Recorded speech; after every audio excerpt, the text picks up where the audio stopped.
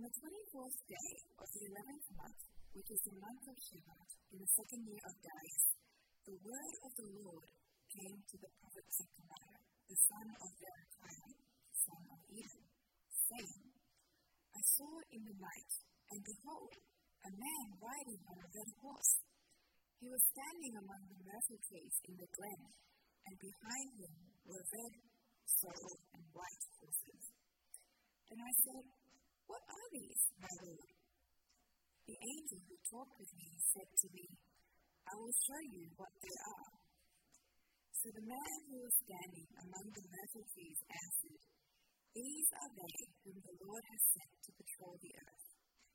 And they answered the angel of the Lord who was standing among the myrtle trees and said, We have patrolled the earth, and behold, all the earth remains at rest. Then the angel of the Lord said, O Lord of hosts, how long will you have no mercy on Jerusalem and the cities of Judah, against which you have been angry these 70 years? And the Lord answered gracious and comforting words to the angel who talked with me. So the angel who talked with me said to me, Cry out, thus says the Lord of hosts, I am exceedingly jealous for Jerusalem and for Zion, and I am exceedingly angry with the nations that are at ease. For while I was angry but a little, they furthered the disaster. Therefore, thus says the Lord, I have returned to Jerusalem's mercy. My house shall be built in it, declares the Lord of hosts, and the measuring line shall be stretched out over Jerusalem.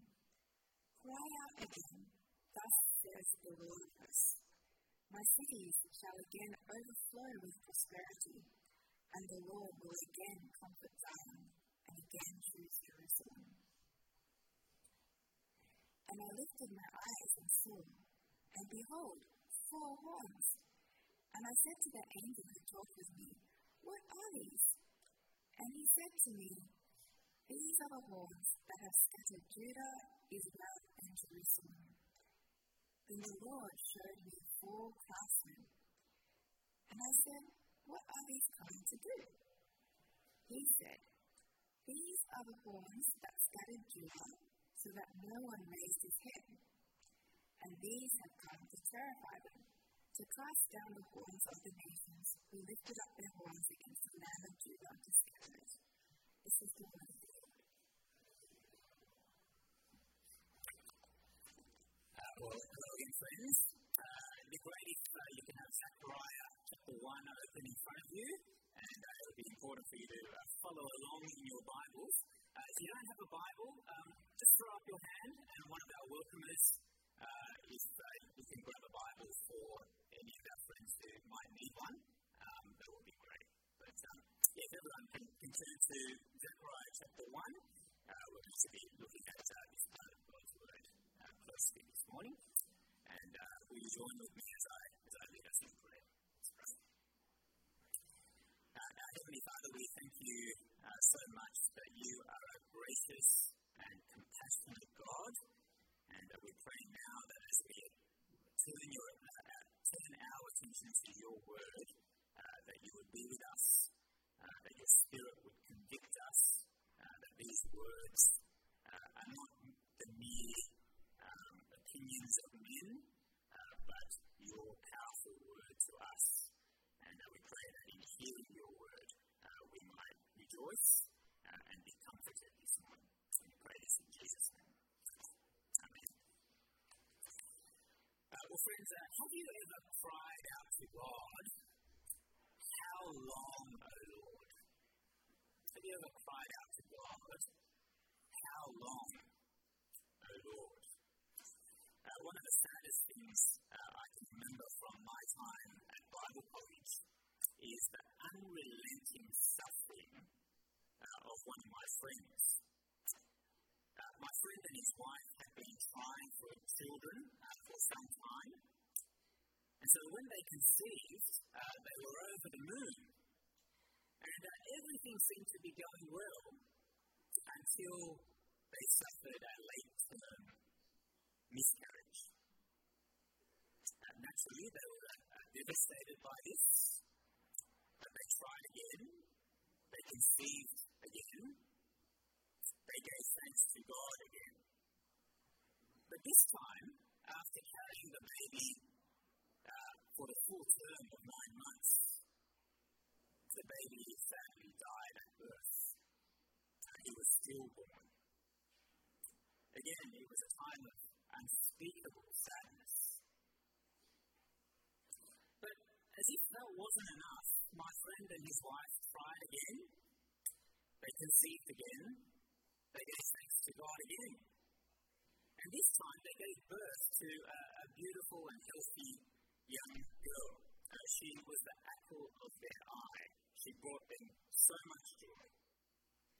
But just as my friend and his wife were healing from the trauma of the past,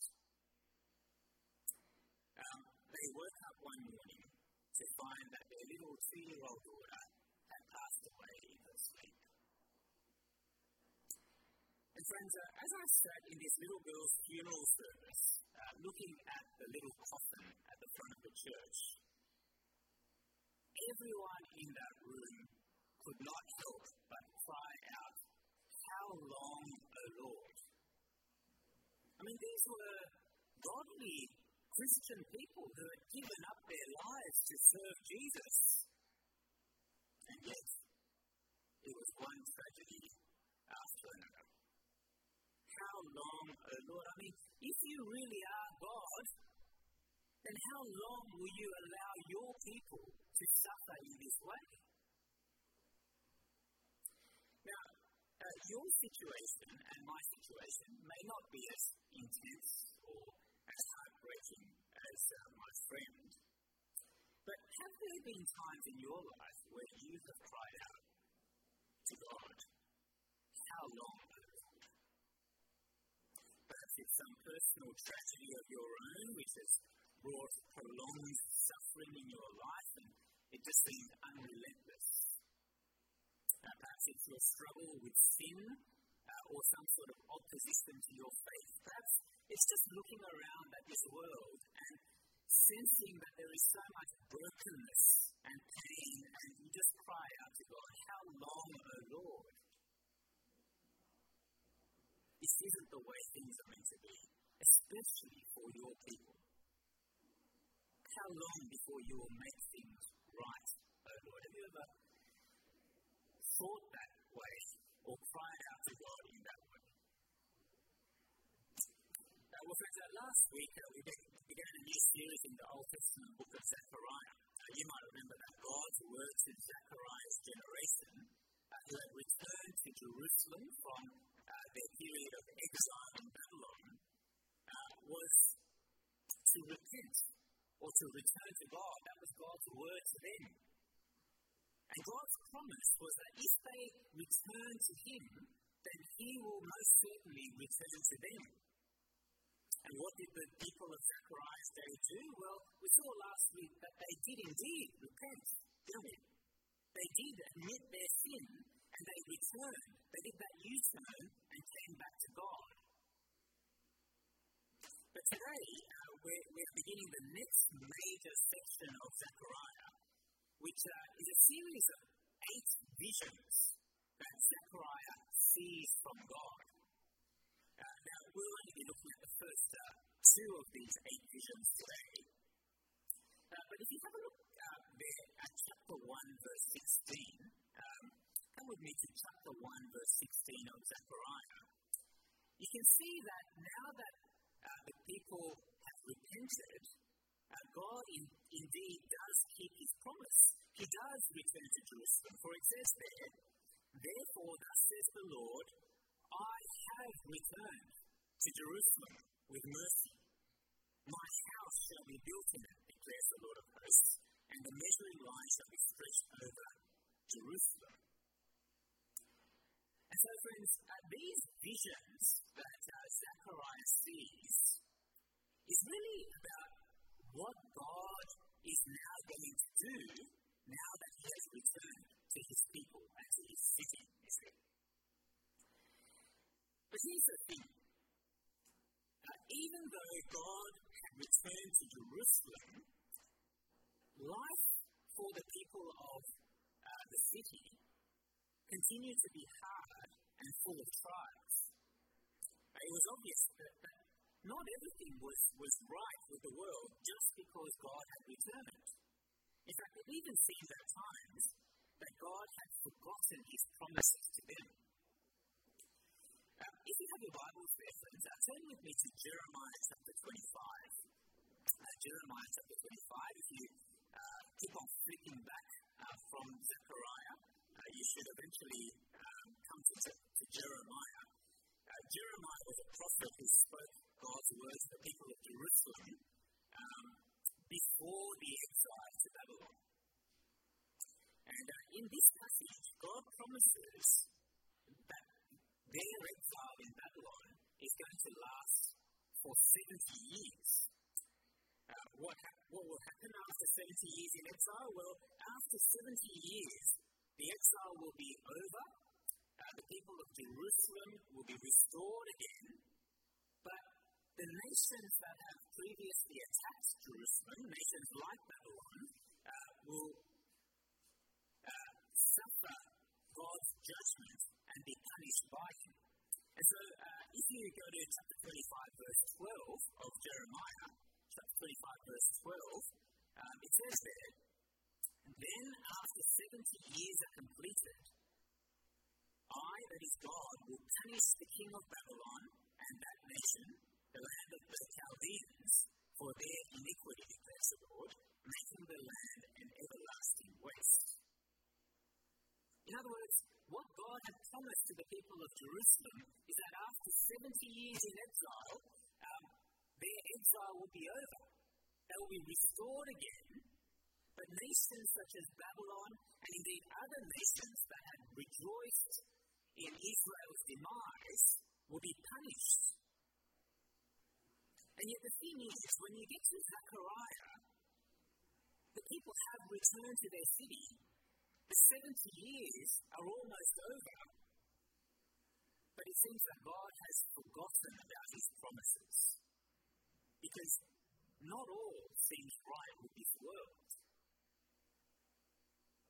Where do you see this? Well, you can see this, for example, in the way Zechariah gives date references in the book of Zechariah. I wonder whether you noticed last week, as well as this week, that whenever Zechariah has a word from God, he dates it according to the reign of a Persian king, the Persian king Darius. Usually in the Old Testament, when the Old Testament writers date things, they date it according to the kings of Israel that day. But here, Zechariah dates things according to a foreign king, which is to indicate that God's people are still living under foreign rule. Things are not right with this world just yet. But perhaps more strikingly, you see that not is all right in the world in the first vision that Zechariah sees here in this passage. What does he see in this first vision? Well, if you have a look at verse 8, he sees a lot of horses, doesn't he? That's what he sees. He sees a man riding on a red horse who also stands among the myrtle trees. Perhaps that's happening one after the other. It's hard to understand, that person is sitting on a horse and standing at the same time. But just behind this man, there are red and sorrel and white horses. Does anyone know what the colour sorrel is? Yeah, it's a chestnut brown. Thank you, that's very descriptive. I would have just said brown, but it's chestnut brown. So red and chestnut brown and white horses. It's a little bit hard to pick up in our English Bibles, but it's not as though there is, one red horse and one brown horse and one white horse here, but rather there's a group of red horses and a group of chestnut horses and a group of white horses. Now, why are these horses significant? Well, I think their significance lies not so much in their colours, but in what they do. And what do? Well, you can see there in verse 11 that the riders of the horses answer one of God's angels, and they say these words. They say in verse 11, "We have patrolled the earth, and behold, all the earth remains at rest." In other words, these horses are a bit like, those mounted police who go around patrolling the area. They've gone out and patrolled the whole earth, and what they've observed is that everything and all the nations of this earth are at rest. Now, friends, that sounds like a good thing, doesn't it? What's wrong with the earth being at rest? It kind of sounds a bit like world peace. When you have those beauty pageants and the contestant comes up and says, I want world peace. It's a good thing that they long for. But if you remember God's promises in Jeremiah, it really ought to be the city of Jerusalem that is at rest, and the nations of the world who are restless because they are under the judgment of God, you see. But here it seems to be upside down, doesn't it? And that's why if you have a look at verse 12 of our passage, the angel of the Lord cries out in anguish on behalf of the people. Now have a look at verse 12. It says, "O Lord of hosts, how long will you have known mercy on Jerusalem and the cities of Judah, against which you have been angry these 70 years? You see, when the people of Jerusalem look around at the world around them, it seems as though God is being favourable to the nations who do not know God, and God is still angry with his people because his people are still suffering in their very own land. The Jews who Zechariah prophesied to in his day were actually the Jews who had left, many of them, a very comfortable life back in Babylon to come to Jerusalem to serve God. And all they see in their lives is hardship, while all the other nations of this world seem to be prospering. Have you ever felt like this before, friends? Have you ever felt that things seem a bit upside down and not right in this world? Have you ever felt that people who do not know God seem to be doing so well and getting ahead in life and living such an easy life, enjoying prosperity? But here you are, making sacrifices, serving God and his people, giving your money to the gospel, suffering in this fallen world. And in many ways, it seems as though being one of God's people is actually harder and harder than the lives of others. Have you ever felt that way before? Perhaps it might even seem at times as though God is still angry at you, even though you've put your trust in the Lord Jesus. You see, friends, the tension that the people of Zechariah's day felt is exactly the same tension that we often feel as Christian people, isn't it? It's what theologians often call the tension between the now but the not yet. Have you heard that phrase before? The now and the not yet.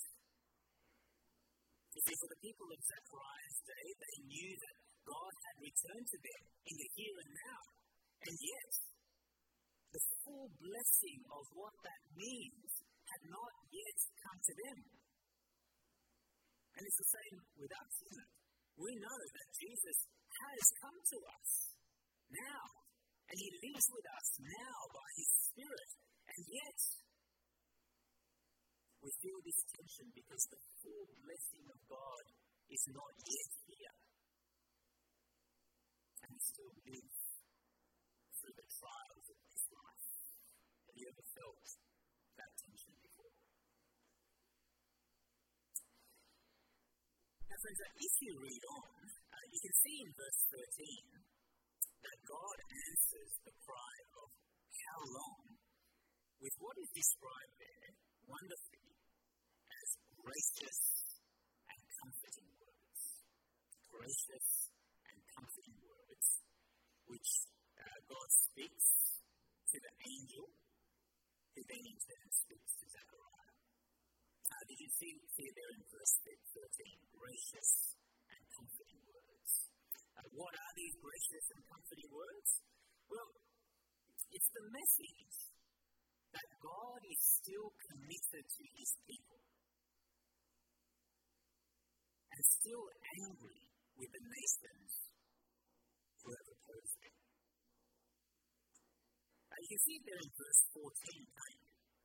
In verse 14 it says, "So the angel who talked with me said to me, 'Cry out, thus says the Lord of hosts, I am exceedingly jealous for Jerusalem and for Zion, and I am exceedingly angry with the nations that are at ease. For while I was angry but a little, they furthered the disaster.'" Jealousy is often seen to be a negative emotion, isn't it? Have you ever been jealous before? I know I have. And it's often accompanied by, envy and resentment towards another person and great pettiness, isn't it? That's how human beings usually experience jealousy. But jealousy can also be a positive thing. If you have a spouse and your spouse runs off with another man or another woman, and you don't get jealous, then there is something seriously wrong with your relationship, isn't it?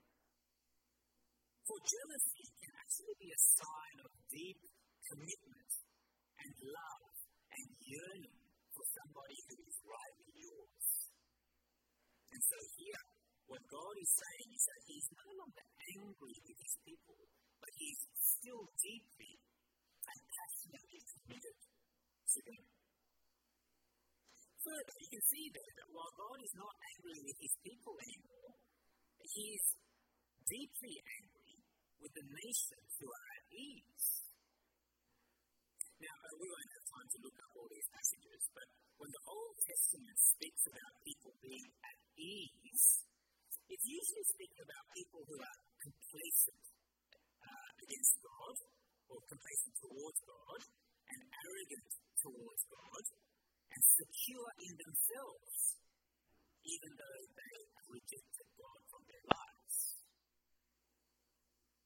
But why is God very angry with these nations that are at ease? Well, we're told there in verse 15 that it's because these nations have furthered the disaster. We are told in the Old Testament that God used the nations of the world to punish his very own people for their sins. If you know the Old Testament history, you will know, for example, that God used the savage nation of Assyria to punish the northern kingdom of Israel. And you will also know that God uses the nation of Babylon to punish the southern kingdom of Israel. And yet here, God says he's very angry with these same nations. Why? Well, it's because they have furthered the disaster of his people. It's almost like they have overstepped the mark in the way they have treated God's people. It's a bit like how Western countries have sent elite soldiers to Afghanistan in the past. There's a certain legitimacy to that, isn't there? To send soldiers to Afghanistan to undertake peacekeeping or whatever it is. But you might know that there have been reports that at least some of these elite soldiers have committed horrible war crimes while they were there. Shooting at innocent civilians, urinating on prisoners of war, showing extreme brutality in a way that goes beyond what is necessary. You see, if you overstep the mark, you become morally culpable, don't you? Now that's what's going on here. The nations who crushed God's people in the past have overstepped the mark, and God is exceedingly angry, it says, for what they have done to his people. And he will punish them for what they have done. But on the other hand, notice that God promises something very different for his people. For in verse 16, you'll see there that God promises that his house will be built once again in Jerusalem. In the same verse, God will bring out the measuring line or the tape measure and begin reconstructing his city. And in verse 17, God's cities will once again overflow with prosperity and blessing. In other words, there will be a complete restoration of his people. And we all love things that are restored to the way they should be. Parents of teenagers love it when their teenage children tidy up their rooms and it's restored to the way it should be. Has anyone had that experience before? Oh, one person. Yeah, that sounds about right. Some of you love the idea of renovating houses and restoring it to the way it should be. I love watching shows on Netflix where, have you seen these shows where they take old, rusting, falling apart cars and they restore it to their former glory? I think there's something deep inside of us that loves the idea of being restored to the way things should be.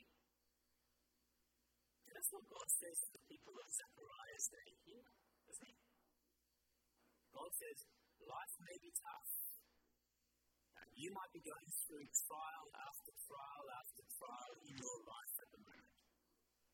It may even seem that at times I'm favourable to the nations who live in these and still angry with you, who face trials and difficulties as a result of being my people. But I want you to know, says God, that I have returned to you. I am no longer angry at you.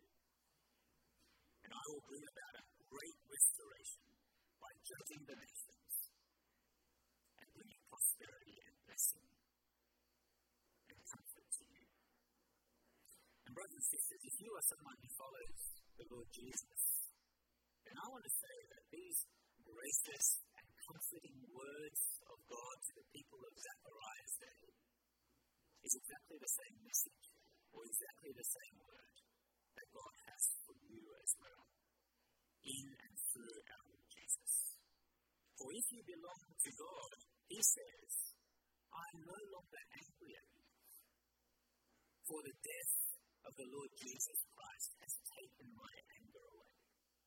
I have returned to you, and I live in you by my Spirit. And you might be facing trials of every kind now. For some of you, it might be unrelentless. But mark my words, I will restore all things on the last day when Jesus comes to judge the world. On that day, those who do not know God will face his anger, while those who know Jesus as Lord and Saviour will be restored to everlasting prosperity. Now, if the first vision of Zechariah is all about the restoration that God will bring for his people, then the second vision is really all about God's blueprint for how he will bring this about. You can see there in verse 18 that the things Zechariah sees in the second vision are four horns. In the Old Testament, horns are a symbol of strength. You know, bulls have horns. Rhinos have one horn. They are animals you don't want to mess with because they are strong and destructive. Further, notice that there are four horns because does anyone know what the number 4 represents in the Bible? What does the number 4 represent? Yep, right? The 4 corners of the world. Yeah. Or the 4 points of a compass. It's that sort of thing, isn't it? And so what Zechariah is seeing here in this vision are all the strong and mighty nations, the ones metaphorically that have horns, who have opposed and crushed God's people in the past. Nations of the world who have opposed and crushed God's people in the past. And that's why in verse 19, when Zechariah asked the angel what these horns are, the angel there says, these are the horns that have scattered Judah, Israel, and Jerusalem. In other words, these are the nations that God is exceedingly angry with in the first vision because they have opposed God's very own people. However, there is something very strange in this passage. For I want you to see that in verse 20, Zechariah goes on to see not 4 horns, but 4 craftsmen. And what do these craftsmen do? Well, if you have a look at the end of verse 21, these craftsmen, they come to terrify and destroy the horns who are the nations, the powerful nations who have opposed God and his people, you see. I mean, it's a bit of a comical image, don't you think? It's almost like you have these superpower nations lining up with their armies and tanks and weapons of mass destruction, showing their military might and strength. And along comes Bob the Builder with, his tradie friends, plumbers and electricians and carpenters. And these superpowers are there shaking in their boots, terrified of them. But here's the thing, friends. When you see the word craftsman, what do you think of in the Old Testament?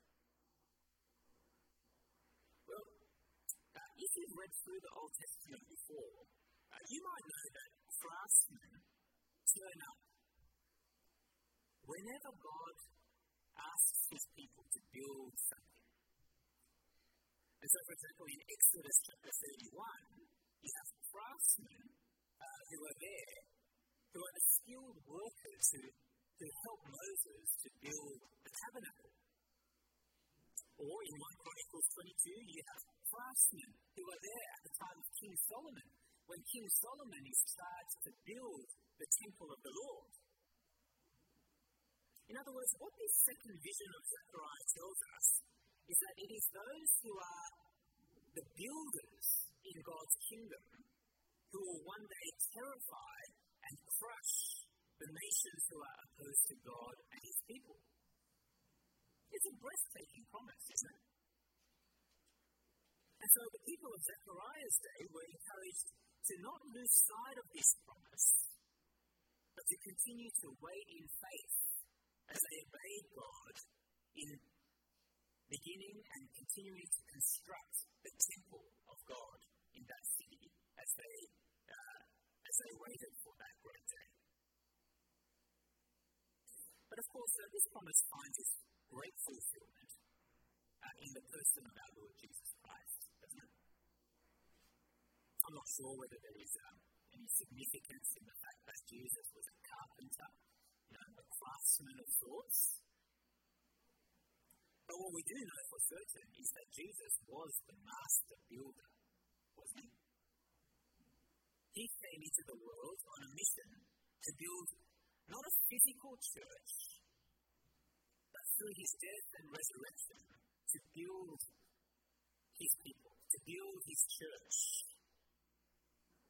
He says, I will build my church in Matthew's Gospel, and not even the gates of hell shall prevail against it. Further, the New Testament reminds us that one day Jesus will come again in judgment. And every single person who has ever lived will stand before the great builder to give an account of their lives. On that day, those from every nation of this world who do not know God and who have opposed him in their lives will be terrified and will be cast down. And yet those who belong to Jesus will not only be given life and prosperity and blessing, but interestingly, even a role in judging the nations of the world. In 1 Corinthians chapter 6, the Apostle Paul says the extraordinary words that one day Christians will judge the world. Not in the sense of being the ultimate judge, but a little bit like, in a court of law, you have the judge and you have the foreman, or other people who kind of help in the judgment. And as we participate with Jesus in the building of his kingdom, we will one day participate in the judgment of those who have not turned to God in repentance and faith. And so, friends, there is really only one question that matters in the light of what we've heard today. It's the question of whether you are a builder and I am a builder, or whether we are part of the nations who have opposed God and his people and continue to ignore him in our lives. If you are a Christian person who follows Jesus in your life, then you cannot help but be a builder in God's kingdom. And the question for you is, how are you participating in that building work, in the building of the church?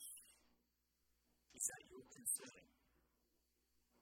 As you share the gospel with others, as you give to the work of building, as you encourage your brothers and sisters so that they are strengthened in their faith.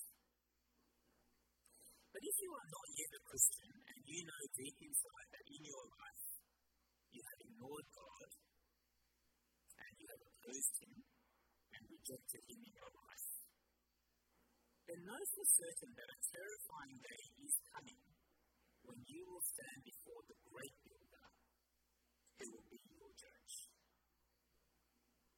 But the good news of the Bible is that you can turn to Jesus before that day comes.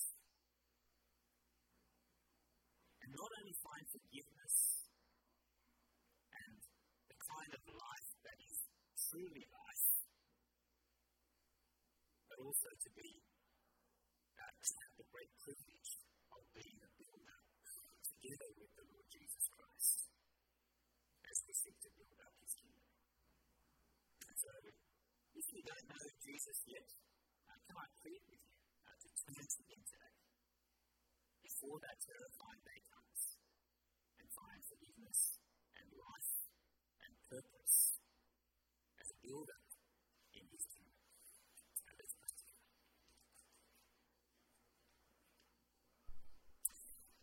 Heavenly Father, we thank you that you are a God who speaks gracious and comforting words to your people.